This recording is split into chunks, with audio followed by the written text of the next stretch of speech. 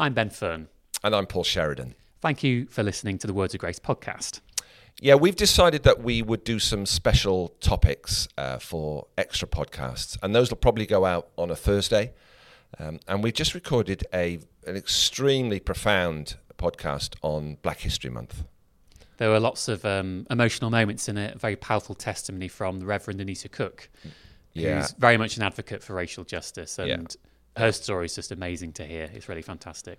So we will advertise it. It's out on Thursday rather than a Tuesday when our normal podcast will go out. I'd recommend that you listen to it. Comments are welcome, but that's where you'll find it on the normal Spotify, other streams, and also on the Diocese website. Yep, it's available now, so please do give that a listen and help us to reflect more on racial justice and hopefully encourage us all to do more to raise awareness of it. Yeah, and see you soon on our normal podcast. See you soon.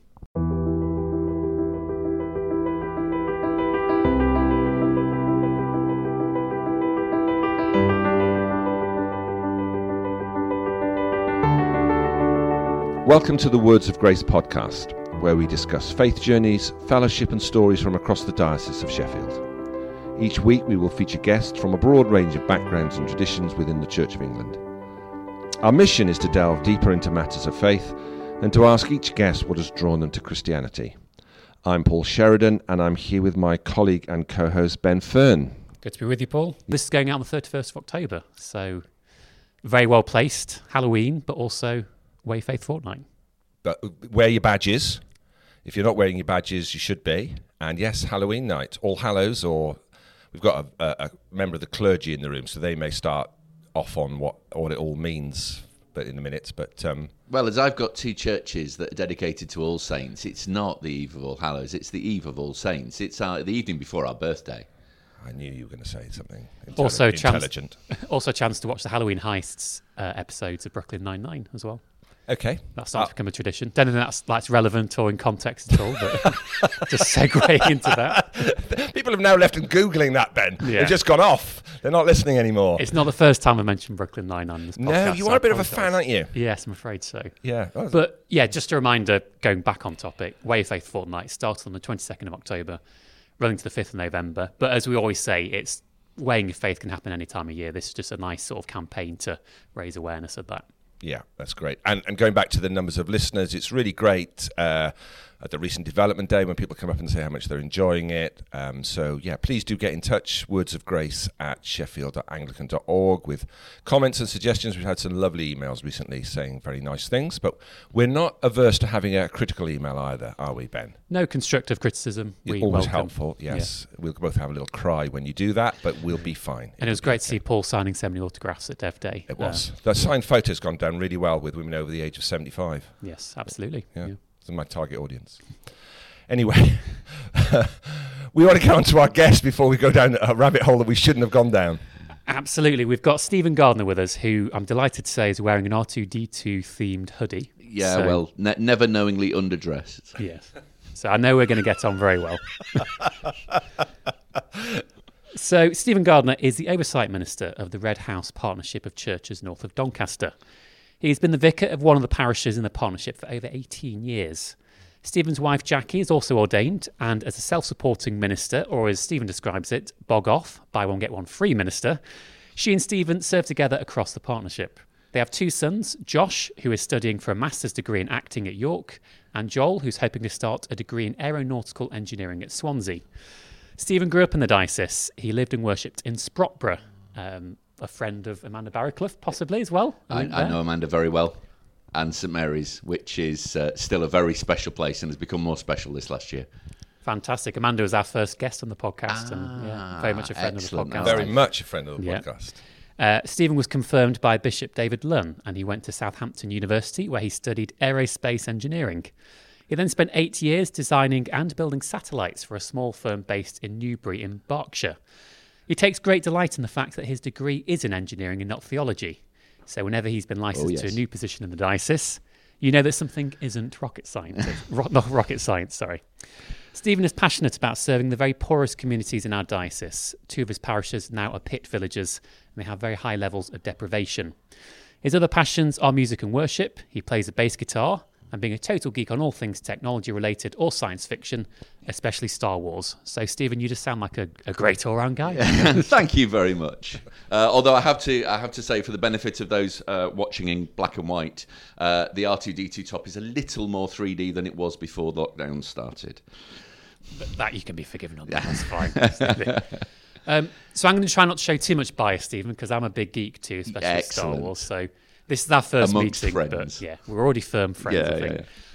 I think because of that fascinating bio, Stephen, the best place to start is the rocket scientist. Yes. You literally are a rocket scientist. I am. Well, I'm a rocket engineer. I was never a scientist. Brain surgery. It's not exactly brain surgery. Yeah, I was never a scientist. I was always much more practical in what I wanted to do and be. But space has fascinated me since I was a small child. I remember an great auntie told me about a comet when I think I must have been 4. And I spent the whole journey home steaming up the car windows trying to spot this comet. And I've been fascinated by the sky ever since. R2-D2 is on because at the age of nearly 7, I spent a very cold afternoon outside Cole Brothers in Sheffield queuing up to see the very first Star Wars film.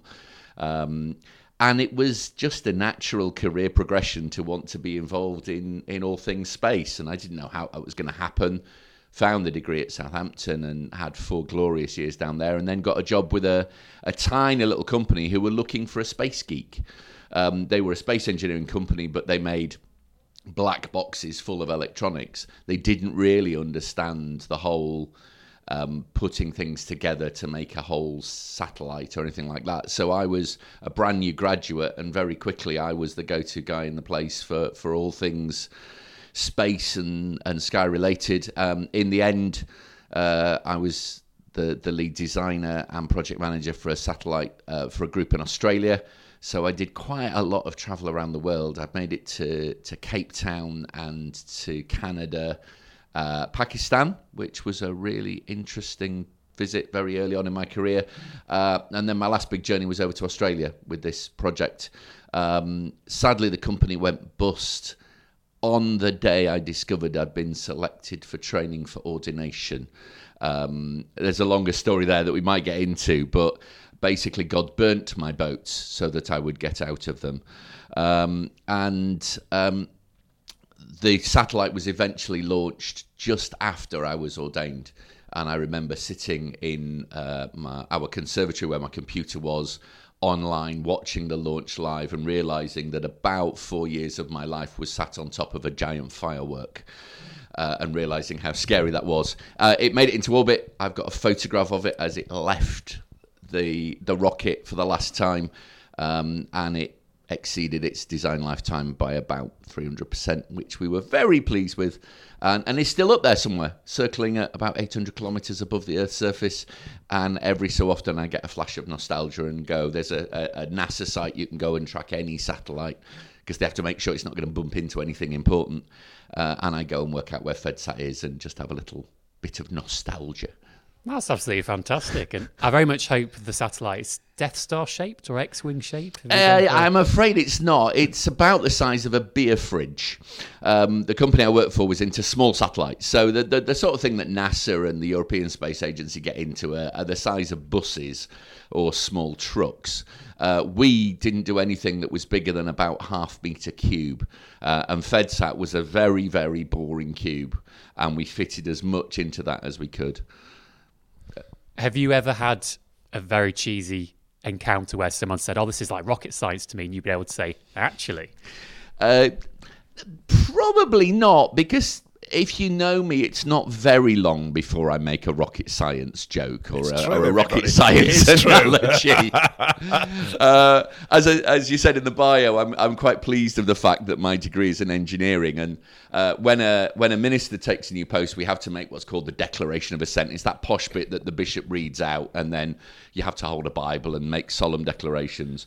And on the official paperwork, it includes all of your titles.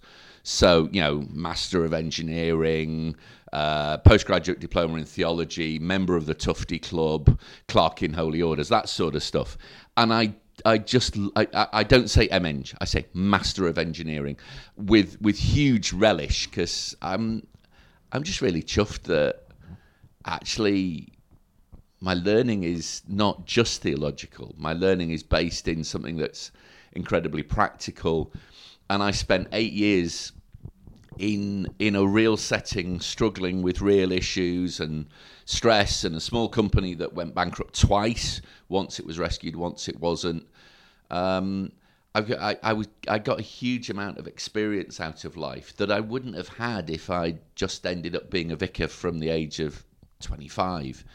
And I really value those times. And, do you know, sometimes there are some days when I wonder about going back because I enjoyed it so much. And then something like the James Webb Space Telescope launches, and I'm just sat in front of YouTube or Google or whatever, just in awe, and thinking, you know, that was so much fun.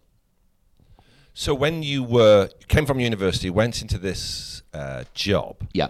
and you're saying, as this company was going bust, your panel is sitting, or wherever, you know, you've got some sort of level of vocational stuff going on.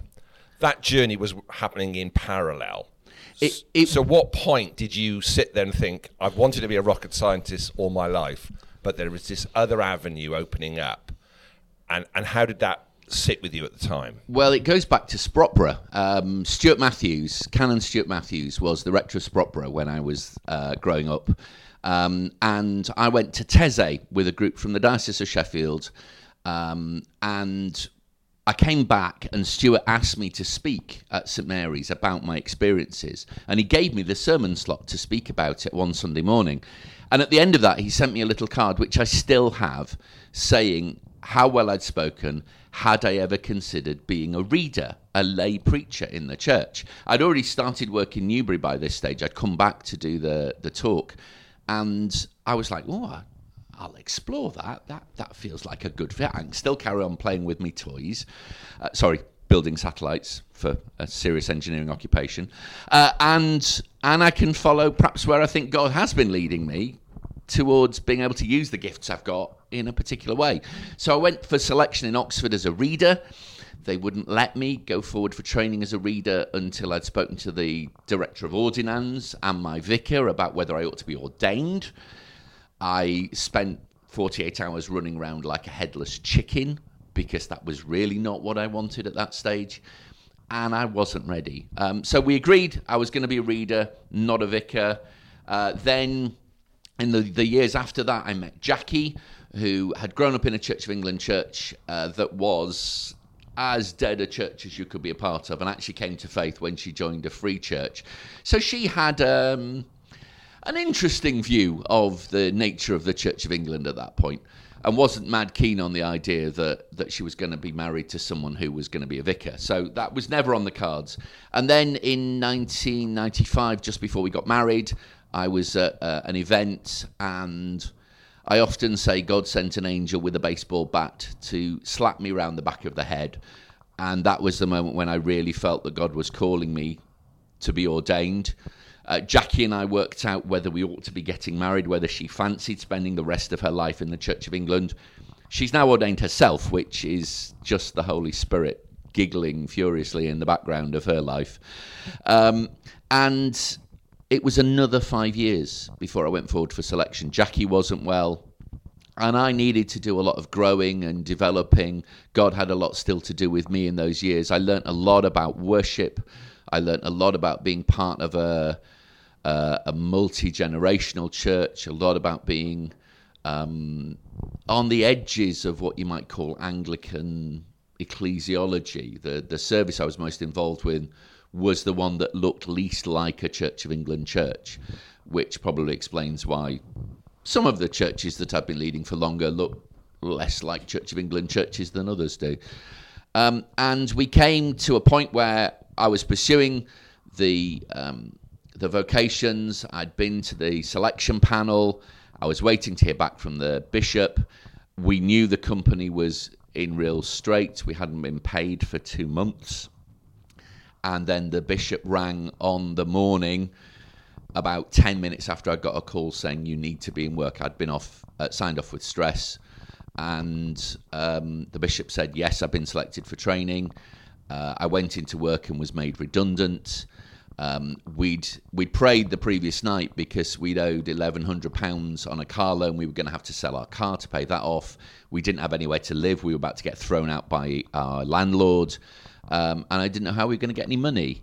By the end of the day, friends had given us, completely unknown of the situation we were in, a gift of £1,100 to cover the cost of the car. Another friend had said, come and stay with us, live with us. Another friend said, you can start work on Monday for my computer firm. And on the Saturday morning, the day after, we discovered that Jackie was pregnant with our first child. So we went from holding up our hands and laughing and saying, God, there is absolutely nothing we can do on the Thursday night, to by the time we woke up on Sunday morning, our whole lives had just changed completely. And as I joked at the beginning, in order to get me out of the boat, God had to set fire to it while I was still in it. And I'm actually quite glad about that. I didn't leave engineering because I was jaded or unhappy with it. I left to follow God's call. And I still love going back and doing some of the engineering things that I did. It's been a real joy that our youngest is wanting to be an aeronautical engineer himself, and we have incredible conversations about all of that stuff, and I'm having to relearn some of the things that I thought I knew a long time ago. But I know that this is where I'm meant to be now. I know that this isn't second best. This isn't something I did because I got jaded with being a rocket scientist. I loved being a rocket scientist. I adored it. It was the best job in the world, except for being where I am now, which is... someone said to me when I first got the call on that day when the baseball bat hit, this is going to be the most fun and exciting thing you've ever done. Two people completely independently said exactly those words to me on that day. And you know what? They're not wrong. Dreadful, awful, maddening, distressing, saddening. The things that we've seen and done, the people that we've lost, the families we've supported along the way. It's awful sometimes. But the joys and the delights of seeing people transformed by the love of Jesus, it's addictive. It really is. And I've been at Woodlands 18 years. I've now taken on responsibility for Adwick and for Skelbrook and for Carcroft, Oaston and Skello. And just a new challenge to draw that partnership together, to see where the church can grow and prosper. And I'm like, people say, how long are you going to stay? I'm like, I don't know. I wasn't planning to leave engineering, and God had other plans. So I'm just going to keep going with what God seems to be doing until God has other plans. That's fantastic. Thanks for that. Really good journey. We love hearing those journeys because it's so interesting to hear people's journey in that point. So the young Stephen, growing up in Sprotborough, born and bred there, what did church mean to that young Stephen, at the one who's fascinated by the night sky at 5 or 6? What did church mean to you at that point? Well, honestly, it was a very mixed experience. It was the experience of some lovely, faithful people, some of whom are still around and may listen to this podcast. So if you're there, Miss Brockman, thank you for all that you did. But I have to say, as a child, the faith was something we did on a Sunday because we had to do it. I remember being volunteered by my brothers to try and turn off my parents' alarm one Sunday morning in order that we didn't have to go to church. I can't say that church was something that ever really excited me as a child. What about your parents, though? So your parents were taking you. Was that out of a deep faith for them? My mum particularly was a lady of immense faith, and she loved singing, she loved worshipping, and it was her sort of patient, thoughtful, caring persistence. I know she prayed for us every single day of our lives. And it was sort of through her that I carried on going to church. My brothers fell away when they went to university from going to church. I became an altar server at St Mary's because it was quite a traditional church in those days, and that was the only role I could really fulfill that wasn't just being part of the congregation. And I really valued that, and I learnt a lot from Stuart Matthews, who was the most incredible preacher. He could read the Bible. He's still around, bless him.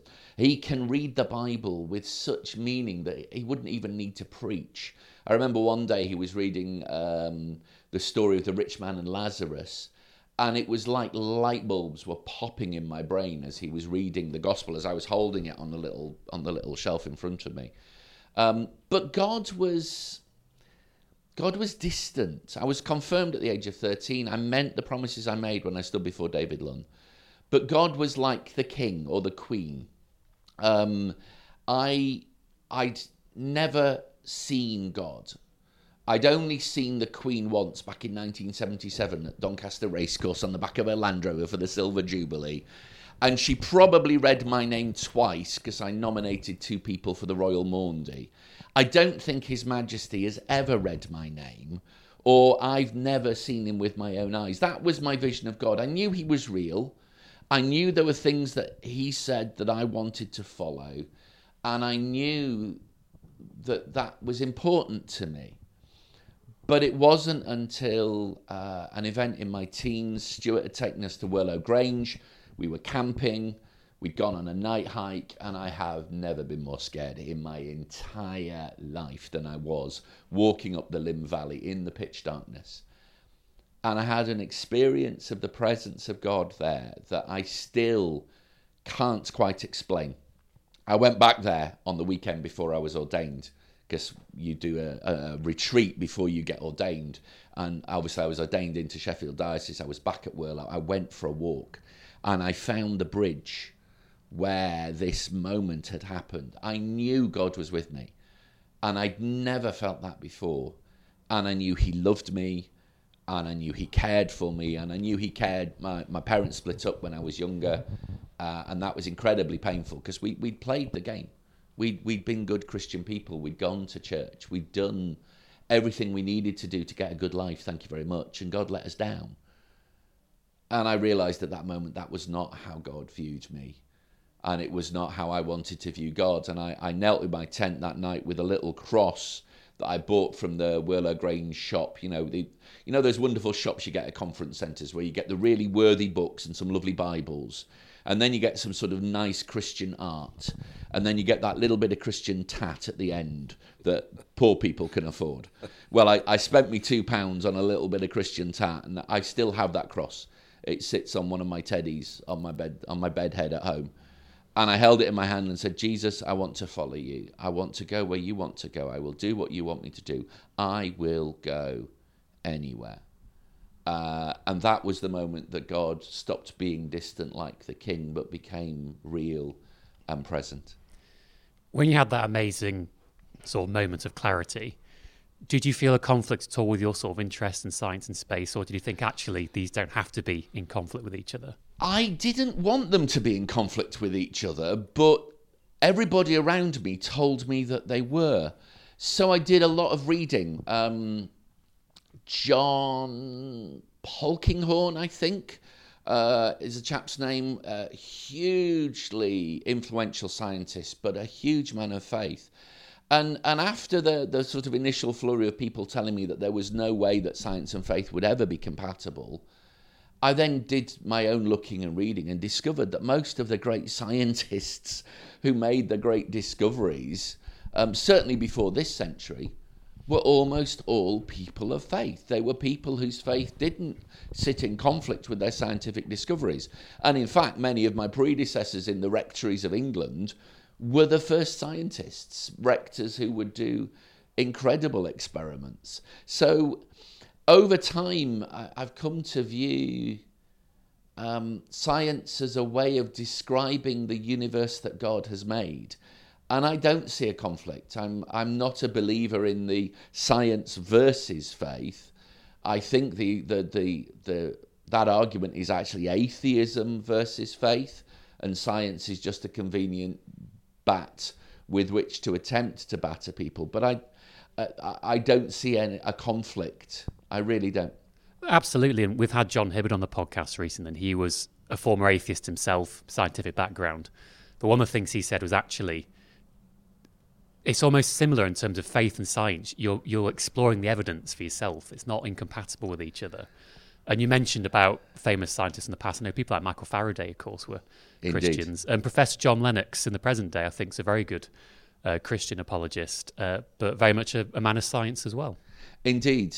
One of the things that really helped me was, bizarrely, Isaac Asimov, who's one of my favourite science fiction authors. I've got shelves full of his books. And he wrote a short story called As It Happened. And it's the story of two brothers, and one said, I've just had this amazing vision of the universe, and I need you to write it down. And I said, okay, well, I've not got much to write down on, so you'll have to be brief. He said, okay, well, 15 billion years ago, the universe didn't exist, and it exploded in a vast expansion of energy. And no, I don't think you realise how little paper we've got. I was like, okay. The universe was created, and it was, and then galaxies began. No, brother, you really don't understand. I've only got 7 pieces of papyrus, and they're only small. 7, yeah. Okay. Here we go, Aaron. In the beginning, God created the heavens and the earth was formless and void. And I love that. And for me, as I look at the story of creation, the poem of creation at the start of Genesis, I don't see any dissociation between that and the story of how astrophysicists say our universe came into being. Especially if you imagine that Moses was stood where the earth was going to be and God just moved him backwards in time. You do it from that perspective, and every last detail of that creation narrative absolutely follows what science says would have happened on the earth and in the skies and all the rest of it. And I don't know any other creation myth in any other religion that follows the science. So for me, the science backs up the story of faith, the vision that Moses must have had to have seen that from the beginning. I think it shows God's majesty far more to see the universe being billions of years old and massive and huge, rather than thinking, oh no, we've got to somehow shoehorn in that it's only 1,000 years old, something, or thousands of years old. Hands that flung stars into space to cruel nails surrendered. For those who are slightly longer in the tooth, or a song at present that's really captured my attention 100 billion times. It's a New Hill song. And as you speak, 100 billion galaxies are formed. In the vapour of your breath, the planets form. If the stars were made to worship, so will I. Just a gorgeous. It sounds so learned with this, and I think the way you've described science and religion not being incompatible, I think, is really effective. It sounds to me, if you had this discussion lots of times before, perhaps with atheists who have come to you and said, no, they have to be in conflict. Yeah, I think it's one of the reasons why you discover that I'm a rocket scientist within a very short period of time of knowing me. People often say, if you meet someone and you have to ask them if they're from Yorkshire, they're not. Because they'll tell you immediately if they're from Yorkshire. And if they don't embarrass them, because they're not from Yorkshire. And I think it's the same with me and rocket science. I try and wear my geek credentials, as you can see, with a rather loud R2-D2 top, quite firmly. On the way here this morning, I was in a shop, and a woman said to me, she clocked the dog collar, because I've got a bibstock dog collar on, so you can just see a little bit of the white plastic at my neck. She looked at me with this rather curious look. She said, "Are you a vicar?" I was like, "Yeah." "You don't look like a vicar." And I said, "Thank you. That's the nicest compliment I've had all week." And so I tend to put it out there because it does provoke those conversations. And I can't tell you, I've lost count of the number of times people say, "But how can you be a vicar and a scientist?" And I get sad sometimes that people are so convinced that science teaches something that's different to the universe that God's created. It's, for me, the wonder, I often say, first principles for me, is there a God? And I stand in a dark place on a clear night, and I look at 100 billion stars stretching out in the universe. And I look at the photos from the James Webb Space Telescope, looking across the galaxies and back in time. And I cannot believe that such profound beauty is an accident. I can't believe that I'm stood there going, wow, as a result of a 10 zillion to the power of 10 zillion to 1 chance. It just doesn't compute. And so at that point I say, well, there must be someone who has set this in motion, because there is so much delight in the universe. And you look at pictures of galaxies that, as far as I'm aware, no one else has looked at until the James Webb Space Telescope popped it into focus. And the beauty of those, the extravagance of beauty in the universe is, for me, it's a clincher. I look at it and say, there must be someone who created this. And as I look and ask the question, who? Then I discover the scriptures as they speak of Jesus, and I see in that man the authentic person of God, and what he says sets my heart and my soul on fire every day. I'd love to say I'm one of these people who prays and reads the Bible for a full half hour every morning before the day starts. I'm not. I'm the sort of person who would pray, oh Lord, please help me to focus. Oh, look, a squirrel. So I have to pray in other ways. And actually one of the ways I found to pray and read scripture every day happened because of the pandemic. We started live streaming on Facebook. I live streamed on Facebook from York just before the lockdown started. And I carried that on right the way through the pandemic. I stopped for a while because I wasn't very well last year. I was off sick last year for a number of months. But I decided to pick it up again. And most days when I can, at 6 o'clock, I'm on the partnership Facebook page. And I just pick a verse of the day from the Bible app that I use and just share something about it. And I still get excited. And there are still things I learn. I remember during the pandemic, the verse came up with the first verse of Psalm 23. And I read Psalm 23 literally in the 10 minutes before I was due to go online. And God gave me a feeling and an outline of that psalm. I've read that psalm a zillion times, and suddenly there was I could see new seams of gold running through it. I spent a whole week on Psalm 23 in the evenings, and that's what delights me, is there's always more to find. It's God is the universe is a tiny image of God, in that the further you look, the more there is to see. And the deeper you look, the more beauty there is. And you think you can look up at the night sky and see 100 billion stars. But the further you look, there are 100 billion galaxies full of hundreds of billions of stars. And for me, the same is true of God. The deeper I look, the more there is. And the more there is to find and discover and explore. And I could never be bored. So taking that moment, that huge view of God and who he is, not diminishing the majesty of God. We've discussed before, you and I, Stephen, about the community that you work in, communities that, my parents came from, deprived mining communities. Yeah. How does that delight in the majesty of God that you've just described very eloquently then transfer itself into the day-to-day grittiness of communities that are affected by the cost of living crisis, all those little trite phrases that we're using now to describe deprivation and austerity that has impacted people's lives in a way that the three of us sat around the table is not impacting as much. So how does that view of majesty of God really impact your day-to-day ministry in a community that for some people is a struggle just to get out of bed and feed their kids? I think it's in the story of Jesus. God knew that his majesty and glory and wonder were too much for us human beings to be able to understand.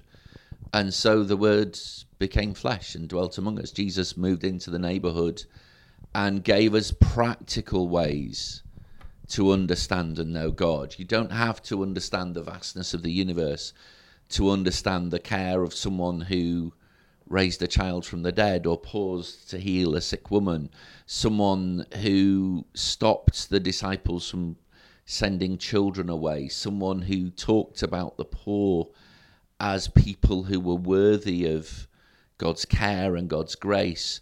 The story of Rich Man and Lazarus I mentioned Stuart telling has been an incredibly important story in my life as we moved. I grew up in Sprotbrough. It was a lovely middle class upbringing. I went to some lovely middle class schools. I then went to Adwick School, Adwick High School, Adwick Comprehensive, because that's where kids from Sprotbrough went. And I had a rough time at school, and that community was in a really bad way. I was at school during the miners' strike. I remember driving past the motorway exit that exists on Sprotbrough Road. You can't get onto the motorway unless you're a service vehicle, but the police vans were lined up there. I remember seeing that very clearly. And at the age of 18, I vowed I would never willingly enter the village of Woodlands ever again. I shook the dust off my feet, and when Jackie came and suggested at the end of my curacy that I might like to consider being the vicar of All Saints Woodlands, I told her I wouldn't touch it with a barge pole and it would be over my dead body. And to this day, I'm pretty certain the Holy Spirit went, that could be arranged. And I've been the vicar there with joy. I'm not saying anything that they don't know. The people there know this story. I've been there with joy, patiently trying to serve the least, the last, the lost, the lonely, the distressed. How does that fit with the majesty of God? I know to the very last nucleus of the last atom in my being that God is real and that the love he shows us in Jesus is as real. And so I have to follow. I have to do what he's called me to do, which is to love, which is to show love practically. One of my great heroes is William Booth, the founder of the Salvation Army. And he said there are three things people need in this order: soup, soap, and salvation. There's no point in talking about Jesus and faith to someone who is hungry and homeless. Actually, what we have to do is we have to feed the hungry, not because we're going to use them as gospel fodder, but because that's a good thing to do.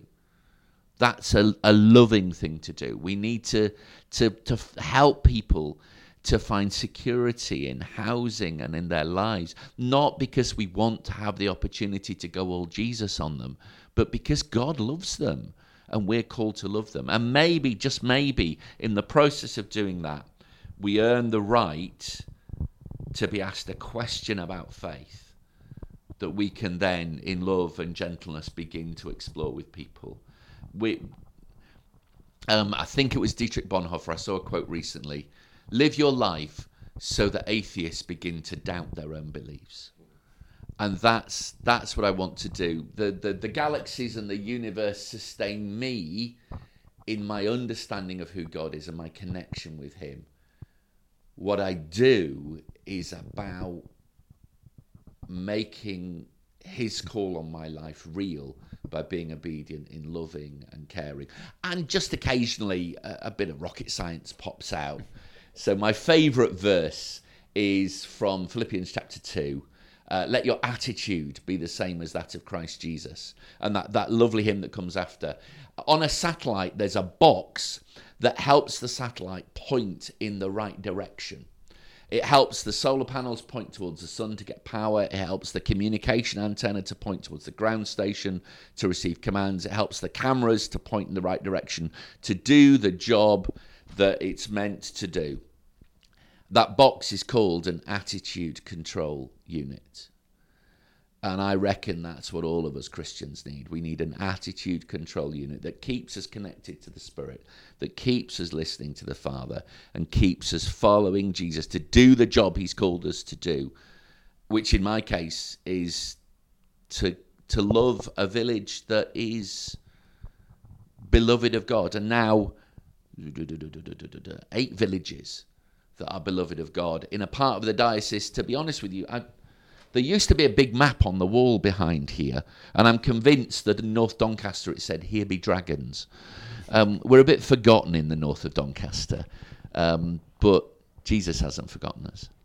I think what we've been learning this morning has been that God surprises people, and however tough times can get, it can be turned around. You've mentioned in your own life. Yeah. Just over that few days from that Thursday to the Sunday, but also for deprivation faced where you've grown up. And I think what you've shown as well is having grown up in that environment, you can relate to people that way and help to reassure them and to empower them. Yeah. Well, I didn't grow up in that environment. I grew up in leafy suburbs of Sprotborough. It was around that environment. Yeah, but it was a long journey that Jackie and I went on to move from what we expected ministry would look like to God capturing our hearts. I did a placement in a little church on the edge of Derby that was forgotten. It was in a cul-de-sac. No one cared about St Barney's. And we learnt there about God's heart for the poor. And then back to the diocese at Curacy in Brinsworth and Catcliffe and Treaton. Again, places that had parts that were incredibly struggling. And to move to be a Pit Village pastor, it was about learning to be a part of that community. And now, 18 years on, I've lived there longer than I've lived anywhere else. I'm from North Doncaster. I'm a Woodlands lad. You know, Adwick, Carcroft, and Skello are my patch, and it's that, I think, that gives us the permission to then be able to offer help. We're not coming in as some middle class saviours. We nailed our colours to the mast. Our kids went to the local school, as painful as that's been at times. Our families lived in this community, and we've taken everything that community gets as well. But we're just able to do something to try and bring light into darkness. A food bank that was set up during the pandemic. I've just written a proposal to the Grants Committee for a debt benefit and advice service that I'm really hoping comes through, because there is such an immense need, and it's only going to get worse before it gets better. Stephen, there's a lot from your testimony to celebrate, and we really appreciate your time today. It's been a really fascinating story. Before we close, we're just going to throw some questions at you now. Okay, guys, right, we're not going full on geeky boys, okay? Paul has already preempted what I was going to ask because I'm itchy. I can see the light in Ben's eyes. Yeah. I can get my questions in here. Infinity War and Endgame. Best cinemas in the Marvel Cinematic Universe. Oh, 100%. Yeah. And Endgame was my all-time favourite cinema experience. That was just fantastic. Well, I was going to ask you, and I'll try not to go too far off the deep end because there's so much I could ask you. Always a bone of contention in the Star Wars universe is the original trilogy, prequel trilogy, sequel trilogy. Do you have a preference? My preference is for Star Wars. One of the things I think is most toxic at present is fandoms who try and gatekeep other people's enjoyment. Indeed. I was still in the satellite business when Phantom Menace came out, and I was 7 years old again when I saw a new opening crawl for the first time in 1999, I think it was. And when Rise of Skywalker came out, I warned my nearly adult children that they would need to be the responsible adult once that opening crawl started, because I would be 7 again. When Star Wars comes on, I have the wonder of a child. We've just watched Ahsoka. I could watch any of the Star Wars again, and I love it. There's some bits I would change, yeah, absolutely. But there's some bits of almost every film I've watched I would change. But I just want to enjoy what's there rather than spend my life going, oh, I didn't like that bit. Oh, I didn't like that bit. It's something in churches that happen. People, instead of exploring the wonder of what people are offering, oh, I didn't like that bit. And I don't have a preference, although I think Last Jedi and Rogue One are probably the best Star Wars films ever.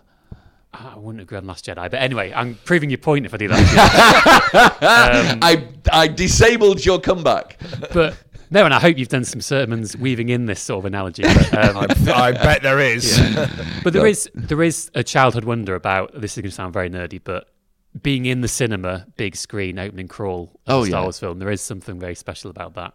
And I think you're right. It is celebrating what's good rather than focusing on sort of what's bad. And there has been sort of a new appreciation, I think, for the prequel trilogy now, because there was that toxicity at the time. But I think people who were children then, including myself, have now grown up and sort of look back on it. And actually, that's the Star Wars we were sort of introduced with in a way. Yeah. Paul, you better throw a question in before I go. Yeah, we on always a do tangent. a reading question. Are you reading much at the moment? Is there something that's on the bedside table before we finish that you read? Or Currently, two things that I'm reading. First one is some Tom Wright. Jackie and I have fallen in love with his For Everyone Bible series. Can I just shout out, this is first clergy or anyone else we've had on the podcast that's mentioned Tom Wright, I think. And I've been stunned by that, because that was like, I thought everyone's going to say Tom Wright. Oh, I went to Tom Wright, or I read this Tom Wright. So well done for that. We're in the partnership. We're doing a series on the parables in Matthew, and Tom Wright. Literally, we could just print out what he's written. It's blessing Jackie and I with all of our theological training, and it's just as understandable to some of the folks that have done virtually no theology, some of the new Christians in church. So I love it. It's brilliant. And the other thing is, I listen to books quite a lot. So on Audible on the way here, I was listening to Andy Serkis read The Lord of the Rings, which is one of my favourite books. And Andy Serkis's performance of it is just exquisite. So I'm enjoying The Lord of the Rings for the 49th, maybe 50th time. So, listener, Stephen admitted on the way here he was going to listen to one of our earlier podcasts, but decided to carry on listening to Andy Serkis, which is absolutely fine. Now that he said it's the 49th time, I'm sort of feeling less benevolent. It's the first time I've listened to Andy Serkis reading all right, it. try to get yourself out of that. We can't even say Andy Serkis as a friend of the podcast, No, can we?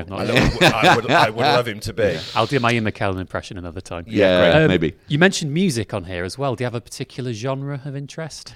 I like ballady type music. So as a younger man, Christa Berg was an absolute favourite, and I've still got my phone has still got quite a lot of Christa Berg tracks on there that I've collected over the years.